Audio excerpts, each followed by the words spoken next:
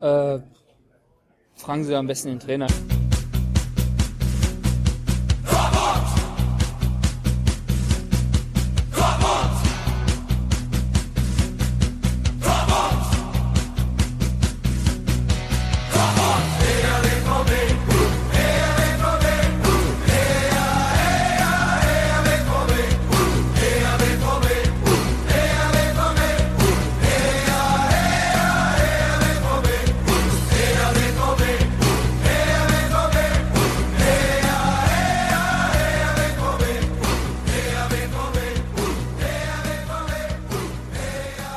Hello and welcome to episode 186 of the Yellow Wall Pod. I'm your host Stefan Butzko and I'm joined by three other guys to talk about Borussia Dortmund's game against Cologne and preview the upcoming game against Hoffenheim. But before I introduce them, I have of course give a shout out to our new patrons who support us on our Patreon page, which you can find on patreon.com/theyellowwall. And the shout out goes to Sean, Patrick and Erwin. Thanks a lot to you guys because we hit the $100 mark. We will bring back the Borussia Dortmund fans from around the world segment, so keep it coming. Also, a note, we still have some BVB collectors mugs with Marc Bartra and Ousmane Dembele, so if you want to get them, you find all the details on what you have to do there on our Patreon page.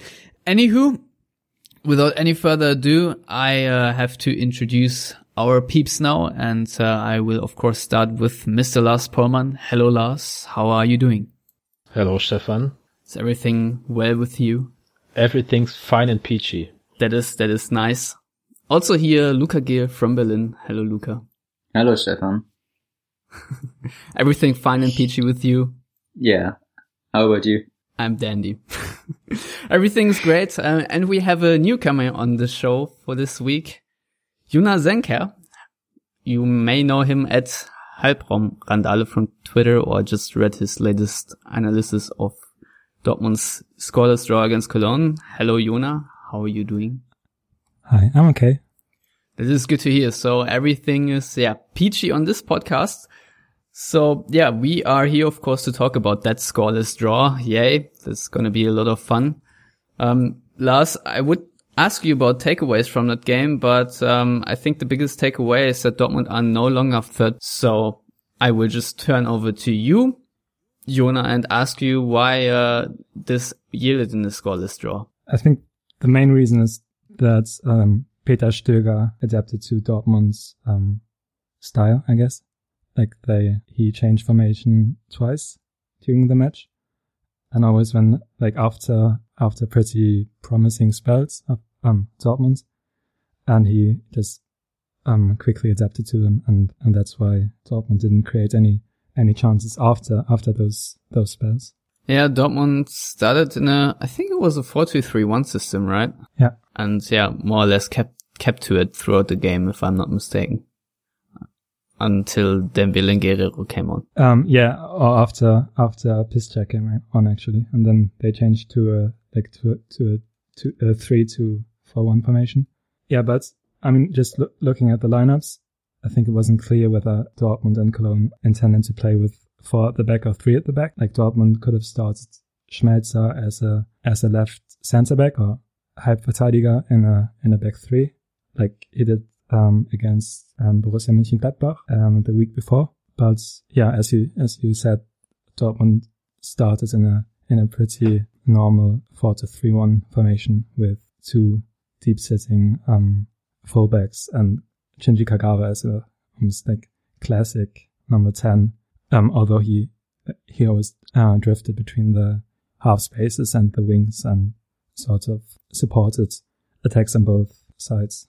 Yeah, but it was pretty normal, I would say. Yeah. Yeah, Lars, what do we actually take away? I mean, I already said that Dortmund dropped back to 4th, but looking at the game, Dortmund coming out of the cup semi-final against Bayern, do you think they were a little slow, or do you think just Cologne very strong defensively and a tough nut to crack for Dortmund? I don't think those two things are mutually exclusive.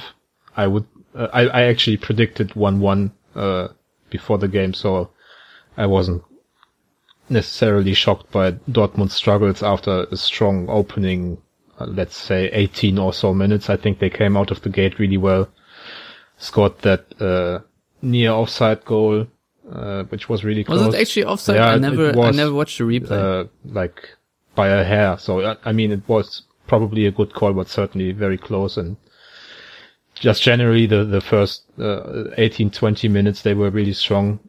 Maybe euphoria overcame them after the semi-final. Obviously Tuchel also made some changes to introduce some freshness to the team, but generally speaking, Cologne are a difficult team to play against, especially for Dortmund, who haven't beaten Cologne under Peter Stöger, which is now the last 6 games. So that's a pretty good sample size to judge upon. They defend well against Dortmund. There's something about that team. And then, obviously, I guess we'll talk about it a little later, but, Guerreiros, had a chance in the final seconds of the game that could have changed everything. And also the discussion now, as you said, Stefan, Dortmund are now 4th and not 3rd in the Bundesliga, but with the home match against Hoffenheim,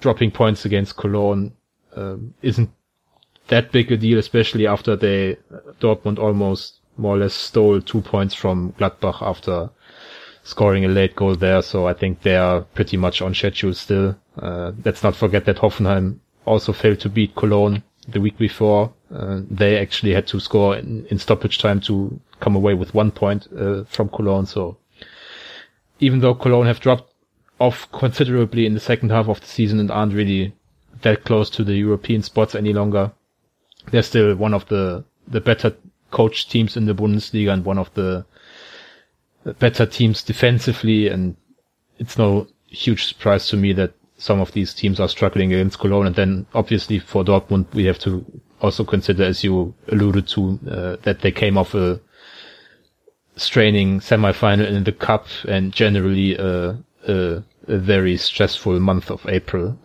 both in terms of on and off the field. Yeah, certainly. Luca, any players that stood out for you in a good or bad sense? That game was so long ago. But now I just wanted to add something else to discussion. I thought Dortmund played a really fine game, not amazing, but a fine game, and it was more likely to just result in a 2-0 win for Dortmund, and they cruised the game home because Köln really I think they had 2 chances all game, one from Jojic and one from Bittencourt, the 2 ex-Dortmunders. And other than that, Dortmund, they scored 2 offside goals. I still don't know why Reus went to the ball on that Castro header, I think it was. I'm not sure if that was on goal or was heading wide. Castro said after the game that he thought it was going in. Okay. So yeah, I don't know. Maybe Subotic would have gotten there. But yeah, I didn't understand why Reus tried to score the goal there. And then Reus said after the game that he thought there were still 2 players behind him. Okay. Hence the touch. Yeah, it's so unlike Reus to be offside. But yeah, and they had another really good chance when I don't know who chipped it over the back line. I think it was Dembele, and then Castro had a layoff with his chest to Dembele. Yeah, to Aubameyang, and it was just slightly in the back of Aubameyang, and he couldn't finish. And then, like Lars mentioned, the Guerreiro header, they had chances to finish that game off, and they didn't finish those chances, and that's basically what it comes down to. And Köln really struggled with Dortmund's pressing in the beginning, had a few wayward passes, and yeah, those really should have resulted in at least 1 goal, and then it would have been a totally different game. I was fine with the game, and for players who stood out, it's really it's been a while. I don't know. Yeah, for players who stood out, I can't really tell you because the game has been a while ago.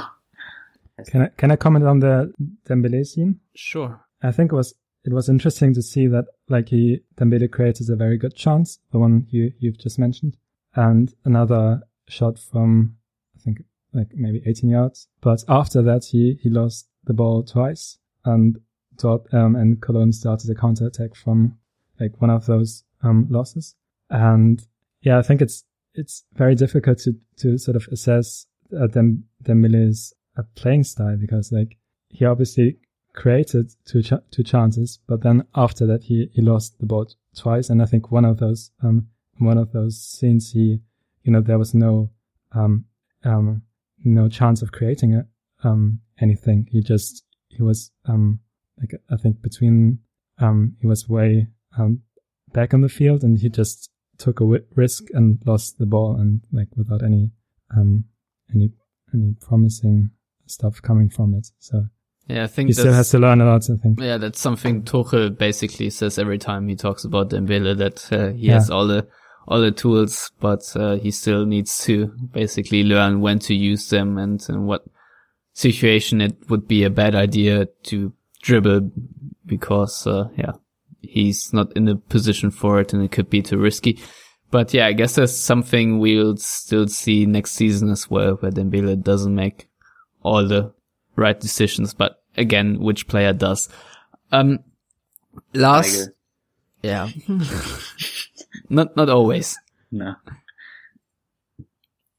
But speaking of Weigl and maybe also Castro, Jona, we talked about it a little bit before the show, or actually yesterday, that Dortmund sometimes have the problem that they when they are in the build-up phase and have three players at the back holding the ball, that their midfielders basically run forward and there's a huge gap. Do you see this issue being fixed at some point at all? So you're referring to like the final 15 minutes or so of the game? Not only, but yeah, also happened then. Yeah. I think one of the central ideas is that the midfielders play between the lines, so between the defenders and the opponent's midfield line, so that and the back three intend to try to play passes in between those lines. But that's obviously like risky and difficult to play, especially for Ginter and Sokratis, who aren't excellent on the ball, and that's obviously much easier for Marc Bartra or Mats Hummels last season. So I guess one of the like whenever a player receives a pass in those high positions, it's very, very difficult for the opponent to defend against. Like Dortmund created a couple of chances this way against Leipzig, for instance, at the beginning of the second half of the season. But like you said, when sometimes the back three just simply pass the ball to each other and aren't able to play into those players which are positioned high up the field. I actually asked Marcel Schmelzer in the mix zone why that particular problem occurs so often, and all he had to say is, "Ask Tuchel, I have no idea." Which is pretty disappointing coming from a 29-year-old veteran who I think should know a thing or two about football. And I assume he probably doesn't like you. Yeah, that must be it. Anywho, Lars, when we speak of sympathies, we obviously have to talk about Neven Subotic. Was his moment after the game maybe the moment of the game? For me, having seen it on the TV, not necessarily. I guess for those on the yellow wall, that was more special. I do very much like Subotic, but I mean, I consider him a player of Cologne at this moment, so I'm not saying it was too much or took away focus from the game or anything, but I don't know whether the club and the supporters should make such a big deal out of a player on loan returning. I mean, it's not like it's completely out of the question he's going to be with the club next season. Not necessarily because he's doing so well at Cologne that Tuchel has suddenly seen the truth and will start him next season over Bartra, Toprak, and whoever else may be available at centre half, but simply because maybe Cologne don't want him and there's not a huge market for him, so there's every chance Subotic will be a Dortmund player again next season. So the entire thing felt like someone coming home after 5 or 6 years abroad, and that's a bit too much for my liking. But obviously there's nobody more deserving of a great ovation from the Yellow Wall than one Neven Subotic. Yeah, that is very true. I thought it was very interesting that Tuchel said, was it after the game, that, he would like to have Subotic on his roster, but first they have to talk and basically make sure, which, the expectations of each parties are, and basically already saying in between the lines that, you can gladly come back here, Neven, but only if you accept to be a fringe player at best. And you can replace Matthias Ginter. Yeah, maybe. But Matthias Ginter is anything but a fringe player this season, for better or worse. With a capital W for worse, because I think Ginter is like the 5th or 6th most minutes of all players on the team, so calling Ginter a fringe player is not necessarily correct. Yeah, I'm glad you intervened. But whenever other players are available at centre back, Ginter does not start. He's definitely not like the first choice or the second choice for Tuchel. Neither should he be. Yeah. Anywho, I think, I don't know, there's just not too many things to say about that Cologne game other than Dortmund did play okay, and had they finished one of their many chances, they would have taken all 3 points.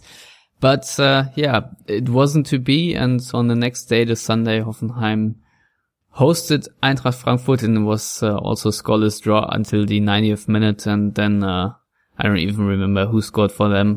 Hübner, yeah. It was a free header on goal, and I wouldn't say sure, but I thought a better goalkeeper than Hardecki would have saved that attempt. Anywho, Hoffenheim got 3 points and moved 1 point clear of Dortmund, which means Dortmund have to win on Saturday to reclaim that 3rd position. Luca, what do you expect of this game? Borussia Dortmund against a formidable Hoffenheim team this season. So, are they towering favorites? Is it a 50-50 match? What do you expect? On neutral ground, I would probably say it's 50-50, but in Dortmund, it's always in favor of Dortmund, except when they play like Real Madrid or Bayern or someone. So I'd say like 60-40 maybe in favor of Dortmund. They should have basically everyone fit. Tuchel had a full week of training, which he rarely had in this season, and usually the team looked good when he had those weeks. Newsflash.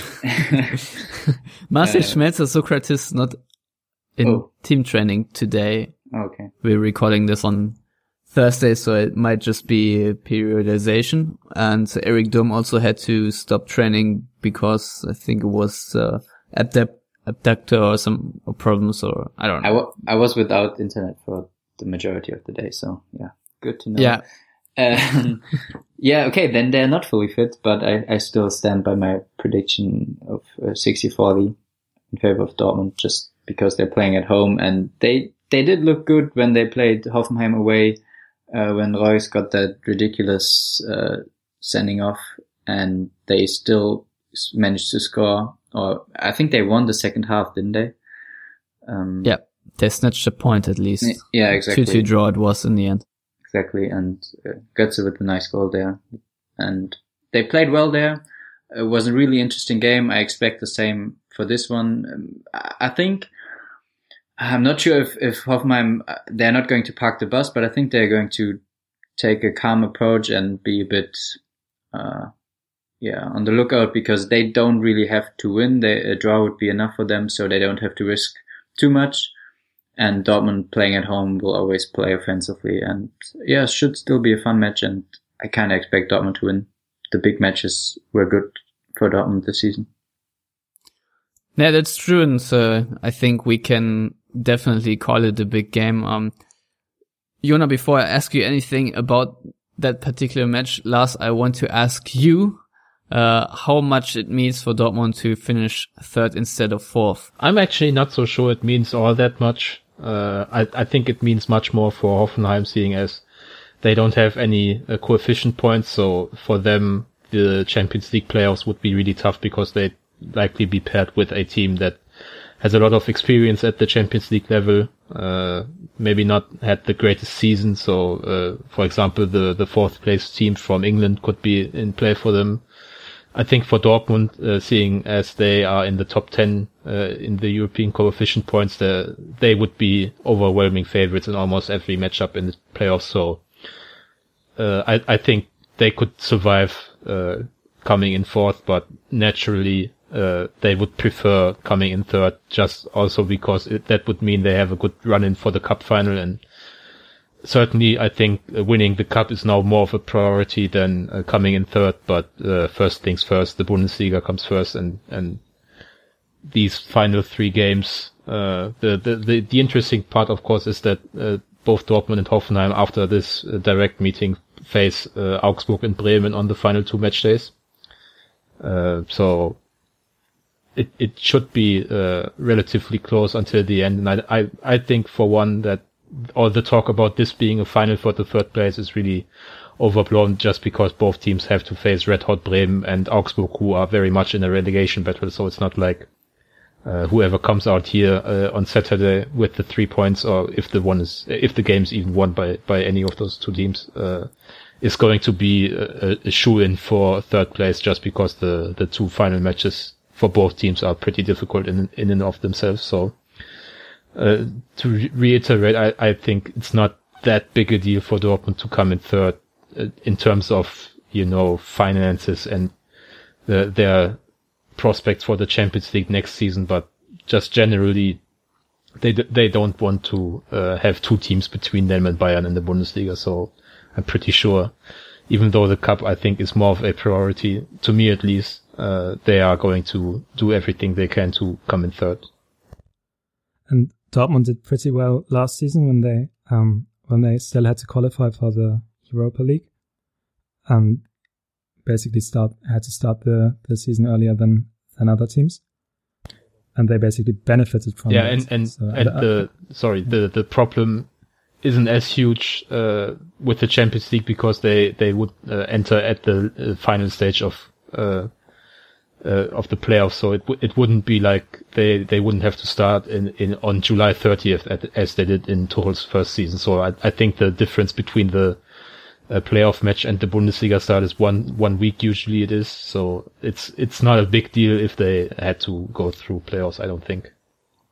Well, I personally would see it a little bit different, because even though they will probably be favorites going into a playoff game, there's still no guarantee they will actually proceed. And Dortmund are set up the way that they kind of gamble on finishing in the Champions League to maintain their highly paid roster by now. And I also do wonder how much a difference it makes whether you can actually plan with the Champions League when you have negotiations to do with certain transfer targets, and maybe trying to keep other players that you can wave the Champions League flag right from the early summer and not have to wait basically until the season starts. I don't know, but I think it is a factor. But overall, I do believe also that Dortmund would overcome a Champions League playoff much better than Hoffenheim, obviously, but still there's always that tiny risk involved, and I'm not sure Mr. Watzke has a security insurance fund or whatever set up this time that would make up for the lost millions if Dortmund lose out on the Champions League. So I personally think this is kind of a big game, but as Lars said, with green hot Bremen still out there, there are still a couple of things that could change. Anywho, Jona, Hoffenheim play under the much lauded and praised Julian Nagelsmann. What are their strengths and weaknesses? I I guess one of the main differences to other Bundesliga teams is that Hoffenheim do pretty well in possession, and like most Bundesliga teams, I think they have the third highest possession behind Bayern and Dortmund in the league. Okay, yeah, and like most Bundesliga teams, obviously focus on defense and like do pretty well at pressing, but find it difficult to create anything other than quick counter attacks. And Julian Nagelsmann has a possession based style, and I think Luca hinted at some of the strategic issues for the game, and I'm not quite sure if Dortmund will actually press Hoffenheim high up the pitch. I think they probably will, but it would be interesting to see a more defensive approach in like out of possession at least, to have Hoffenheim try to build up and then counter attack.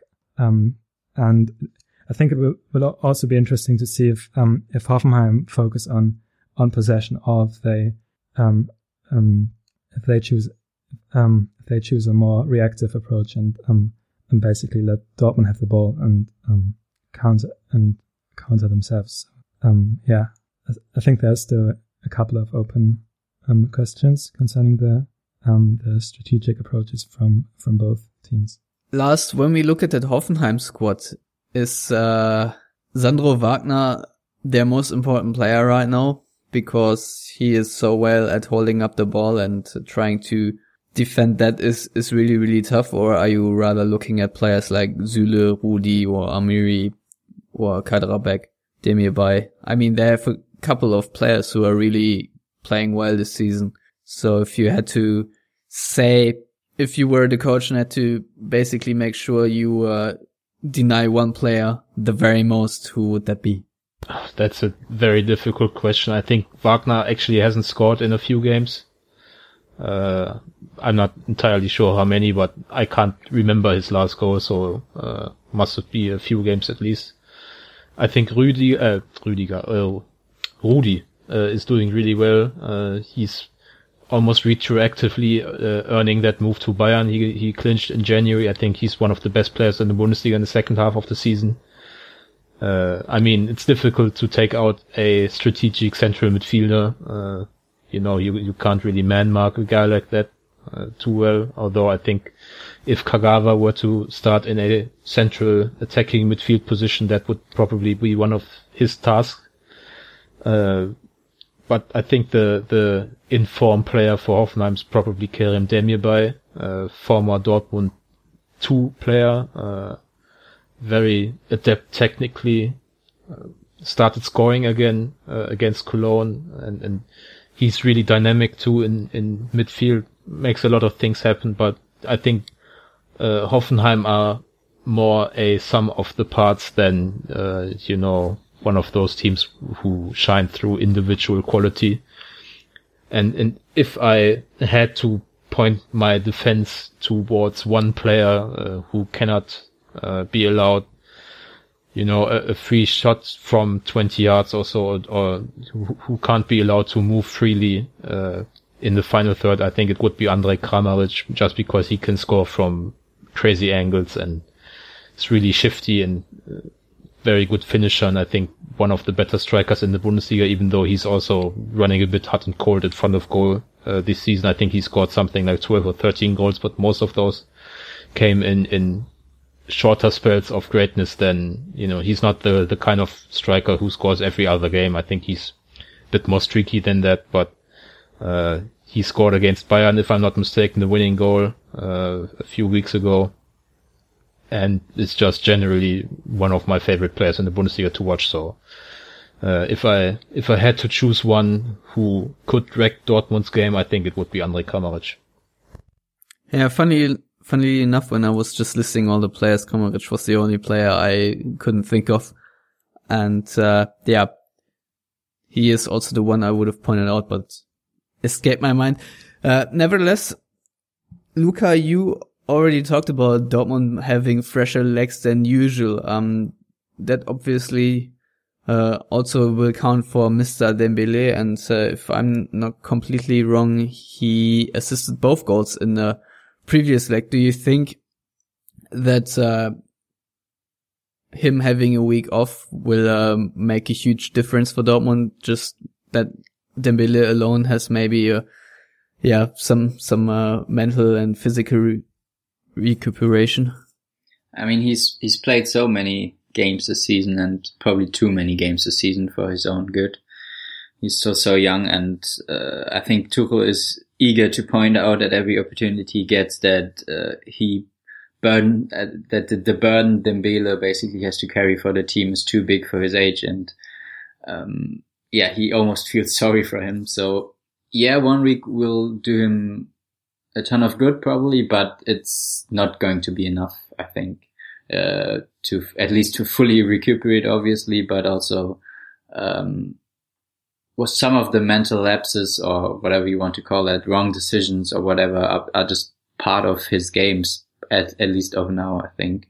So you can expect some of those, but also some moments of brilliance, and you just have to hope that the moments of brilliance outweigh the bad ones, and that's basically how it will be for at least the rest of this season, and probably a few more months or years with Dembele, because he's still learning and still young. And maybe Tuchel, I could even see Tuchel not starting him and bringing him on in the 60th minute or so, and just to have him on fresh against tired defenders. But we'll see what he does. Same goes for Pulisic. Yeah, certainly also, depending on the run of play, but I'm pretty sure that Dembele will start.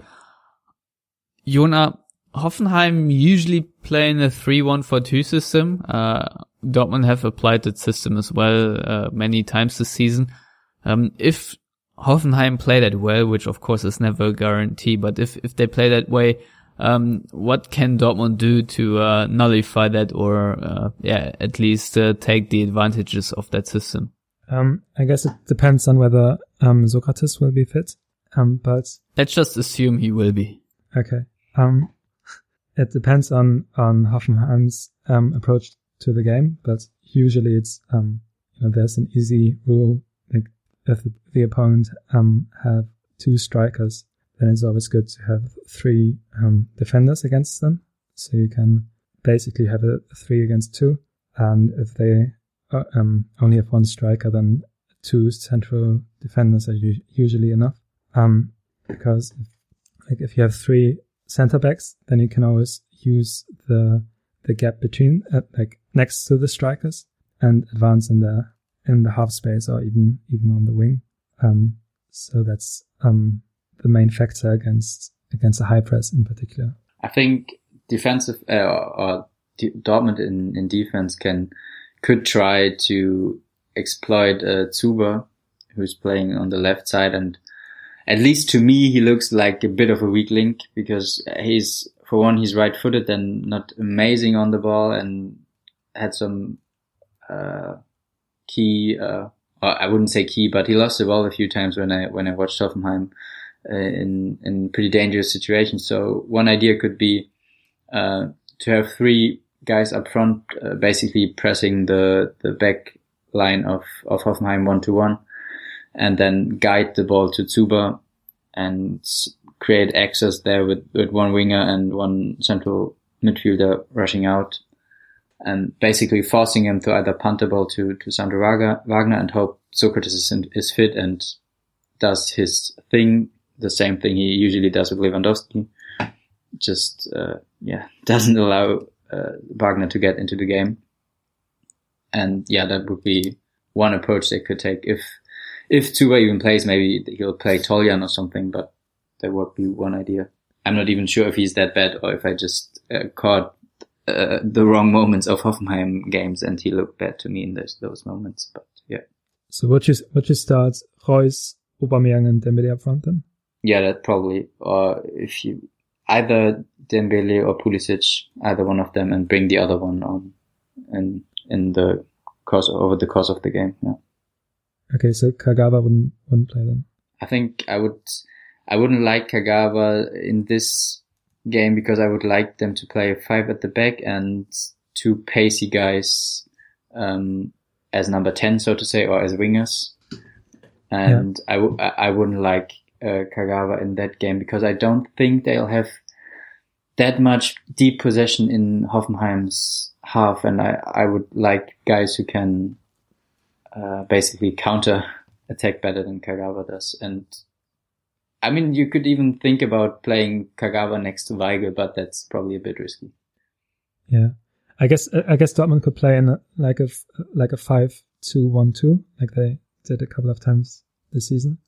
Yeah, like in the home match against Leipzig, maybe in a similar setup, where they also focus on counterattacks more than actually having the ball. Yeah, so Kagawa could play behind Aubameyang and Reus.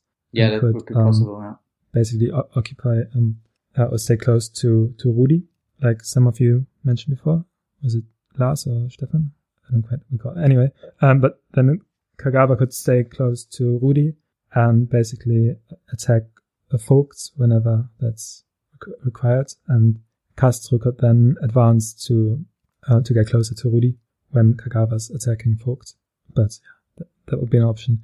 But as I said before, it depends on Dortmund's strategic approach. Like, do they want to get the ball right away, or do they want to do they let Hoffenheim keep the ball for a while and then get the ball and counter? I think that's one of the things we will find out on is it on Saturday?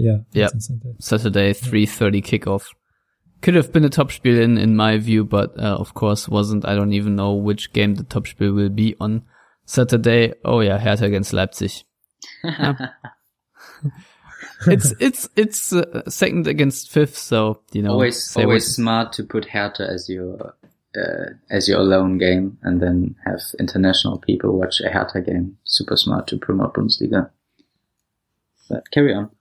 Or Frankfurt. Frankfurt is even better. Yeah, Frankfurt would be even worse. Yeah, that's true. Oh, Frankfurt against Hertha, Topspiel. Anywho, Lars, speaking of Frankfurt, you obviously saw Hoffenheim play against Frankfurt and win against Frankfurt, and you also watched them draw against Cologne, and basically the main takeaway from that is Hoffenheim aren't too strong in their form right now. Do you think looking ahead that we will see their quote unquote rather weak form on Saturday too, or do you think for such a game form completely goes out of the window? I'm not even sure. I would say they aren't on a good run of form. I do wonder whether they peaked a bit against Bayern, which was a huge game certainly for them. But even if you say they didn't play well, there's so much to say for a team cutting out 2 performances, which weren't great, but winning 4 points from them when it could easily have been 1 point. So, with that in mind, I'm not entirely convinced, Hoffenheim will show any, weak form or anything on Saturday. I as you said or alluded to, it's such a huge game for the Bundesliga season of these two teams, and especially for Hoffenheim, who... Is it the biggest game left of the season for, the entire season? Or do you think there are a couple of relegation battles? If we discard the relegation, I think we'll have Hamburg, Wolfsburg on the penultimate match day, isn't that correct? So I think in the upper half of the table, certainly it's the biggest game left, certainly now that Leipzig-Bayern is basically a moot point. And I think Hoffenheim are trying to sell the idea that they have so nothing to lose or very little to lose because the season's already a success. Of course it is, but as we talked about earlier, for Hoffenheim it's much more important to come in third than it is for Dortmund, simply because of the coefficient points and the prospect of facing a very strong team in the Champions League playoffs. So I don't really understand, I understand why they are doing it because it furthers their cause, but they can't be seriously going into this game thinking, we'll take what we get. If we lose, we lose. I mean, I think Hoffenheim's season is going too well for them to not go into this game with some anxiety over potentially losing a spot they held for now a pretty long time too. So, I'm not convinced this is going to be about, general runs of form, especially with the end of the English weeks for Dortmund, as you already talked about earlier. I think it's going to come down to the form on the day, and then also availability of some key performers. I mean, if Dortmund are without Schmelzer and Sokratis, I think Schmelzer has been their best player in the last 3 or 4 games, or close to their best player, and Sokratis is obviously hugely important. I think those two question marks could also be very decisive in the game. Yeah, it could be a Piszczek, Ginter, Bender defense, maybe Guerrero, depending whether he will play as left back, and that's, probably not too promising against Hoffenheim. Luca? If Dom is also out, then you would always have to have Piszczek play as right wing back, or maybe Pulisic could play there, but he looked a bit shaky defensively when he played there. So, yeah, that would be a big miss if Sokratis couldn't play and Schmelzer couldn't play. Yeah, and big games usually are decided in defense. Lars, if I look at most Dortmund games against Hoffenheim, I recall not only Hoffenheim playing well, but also roughing Dortmund up pretty good in the sense that they more or less kicked the fun out of Dortmund in many games. Julian Nagelsmann at the news conference more or less alluded to something, along those lines, that we will see this again. And on this show, of course, we have talked a lot of times about Dortmund basically getting roughed up and losing a game because of that. But do you think this has changed throughout the season, that they have basically put on some muscle themselves and fighting back now? Or do you think this can be another issue on Saturday? Both. I think Dortmund have certainly adapted that strategy to an extent themselves. I think there were quite a few games in the second half of the season in which they actually outfouled their opponents, or certainly held their own in that department in the center of the pitch. But I wanted to go back to an earlier point of yours. I think Hoffenheim have largely done okay against Dortmund, but they've actually only beaten Dortmund at Signal Iduna Park once in 10 attempts. So I think much of the discussion with Hoffenheim doing also well against Dortmund comes from that one game where Dortmund were too dumb to get Hoffenheim relegated in what was it, 2013 or so.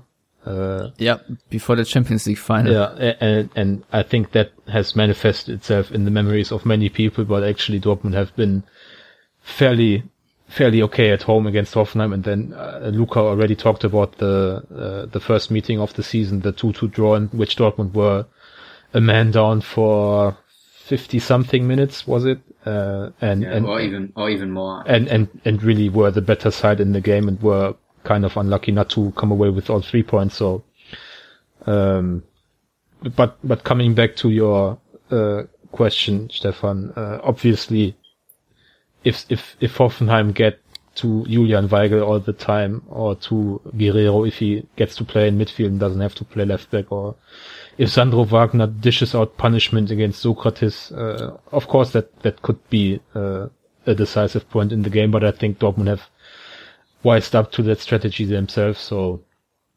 I'm not actually, I don't know who's going to be the referee of the game, but I think he's going to certainly... Felix Brüch. Yeah, that's all right, I think. He's not too bad, and he's got the experience in those big games to let some things slide and not be too quick with his whistle. So I think he's going to let the players play, and I'm sure there won't be any, brutality or anything. I think it's going to be rough, but in a professional manner. All right, fair enough. Jona, unless you have anything to say about this game still, I would say we move ahead and predict it. Let's predict it then. All right, then give me your scoreline prediction for Saturday. Okay, I'm going for 2-1 to Dortmund. Well, that's the housewife tip. That's okay. It's your first episode, and I would have also picked that prediction. So with Jona and me both saying 2-1 Dortmund, I will hand it over to Luca now. 3-1 for Dortmund. Very confident. Lars? 2-1. All right. 3 housewives and 1 confident person. That would almost be all. But I forgot to talk about the news coming out of the last week, and that of course was Nuri Sahin extending a deal until 2019. So Lars, for the record that we have it on the show, may you please talk us through that contract extension? I actually didn't quite understand why they did it, to be honest. I think he was under contract until 2018. Sahin wasn't going anywhere in the summer, so I think it was relatively unnecessary.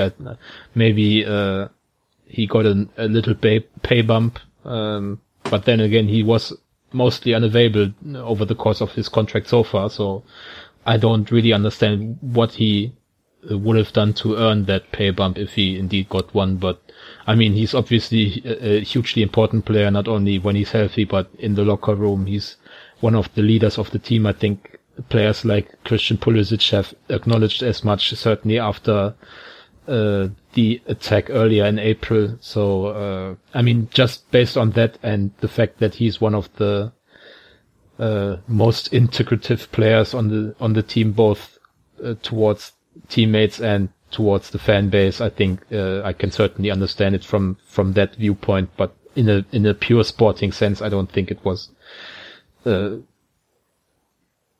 was certainly not overly necessary or anything. But I mean, a player like Nuri Sahin will always have a place at Dortmund, so why not give him a new contract?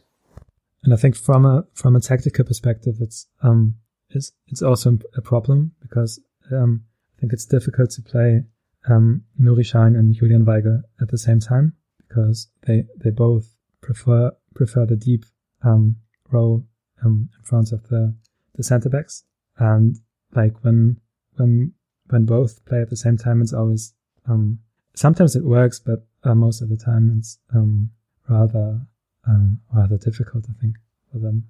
Yeah, that's true. They're way too often in the same position, and thus basically take each other away the passing option. But Michael Zorc said that in the few games Sahin played, he proved that he's still valuable to the team, and of course, huge figure of identification for the fans. And I don't think there are many players still in a roster that identify with Borussia Dortmund as much as Sahin does. So as Lars already alluded to, that's certainly a factor, although maybe a soft factor, but nevertheless a factor. Luca, while we're on the talk about contract extensions, there have been reports, I think, from Kicker that Shinji Kagawa is close to extending his contract, or at least that Dortmund have the intention to extend his contract. If you are Kagawa, do you put pen to paper, or do you think there's maybe more playing time available elsewhere and seek for greener pastures? He probably could play more somewhere else, but I'm not sure if he could play more at a similar club in, on a similar level. So I would probably put pen to paper. And the way he played, he's always one of the first options to come in, or one of the first options if one of the main offensive players gets some rest. So yeah, and he's also well liked.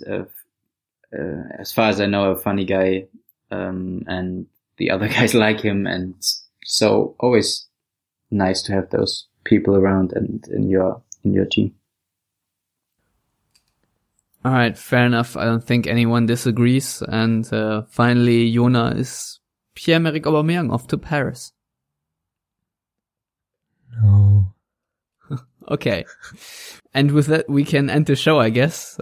Guys, it was once again a pleasure to talk Borussia Dortmund with you all. So, Lars, you may go first in telling people where they can find you on the internet and read your work. They can find me on Twitter at Lars Pollmann, and I will send out links to whatever I deem readable. Per DM. Yeah. I think I'm going to write all my 3,711 followers by... Show off. You've got at least double that, Luca. I will DM all of you whenever I write something anywhere on the internet. That's a promise. Not even curated. All right, I see this little outro segment is already getting out of hand. So, Luca, without any further ado, where can people find you in Berlin? At Luca Gill on Twitter. I'm not real. I'm a fake person on Twitter. Yeah. But what else is new? Jona, where can people find you and your work? You can find me on the @Halbraumrandale. Or just search for my Could name. you spell that, please? Halbraumrandale. Please don't. HALBRAUMRADALE. You missed an Halbraumrandale. Yeah, you missed an N there, but let's all remember that Yeah. Luca didn't know how to spell his name, so you're fine. You're fine. Call back. Yeah, that was the highlight of this whole podcast. Anywho, you can find me at Stefan Butzko. No, I will not spell that because I have to spell my damn last name every day almost. And yeah, you can find all the names in the show notes, which you can find on yellowwallpod.com if you want to subscribe to the show. And any other way, you can do that via iTunes, SoundCloud, or Stitcher. If you want to get in touch with us, do that via Twitter at yellowwallpod or Facebook, yellowwallpod. And yeah, that would be all for this week. We will be back next week with not only a regular show, but also the Borussia Dortmund fans from around the world segment. Yes, that's right. You guys were also nice chipped in, and we hit our first goal on Patreon, meaning we are above the $100 mark, which is quite amazing, I find. So yeah, next week we will revamp that nice little segments, and I'm really looking forward to many of those. So if there are any volunteers out there, do get in touch as well, which you can do, as I said, on yellowwallpod.com as well, via the contact form if there's no other option for you. So yeah, that would finally be all. Until next week. Goodbye.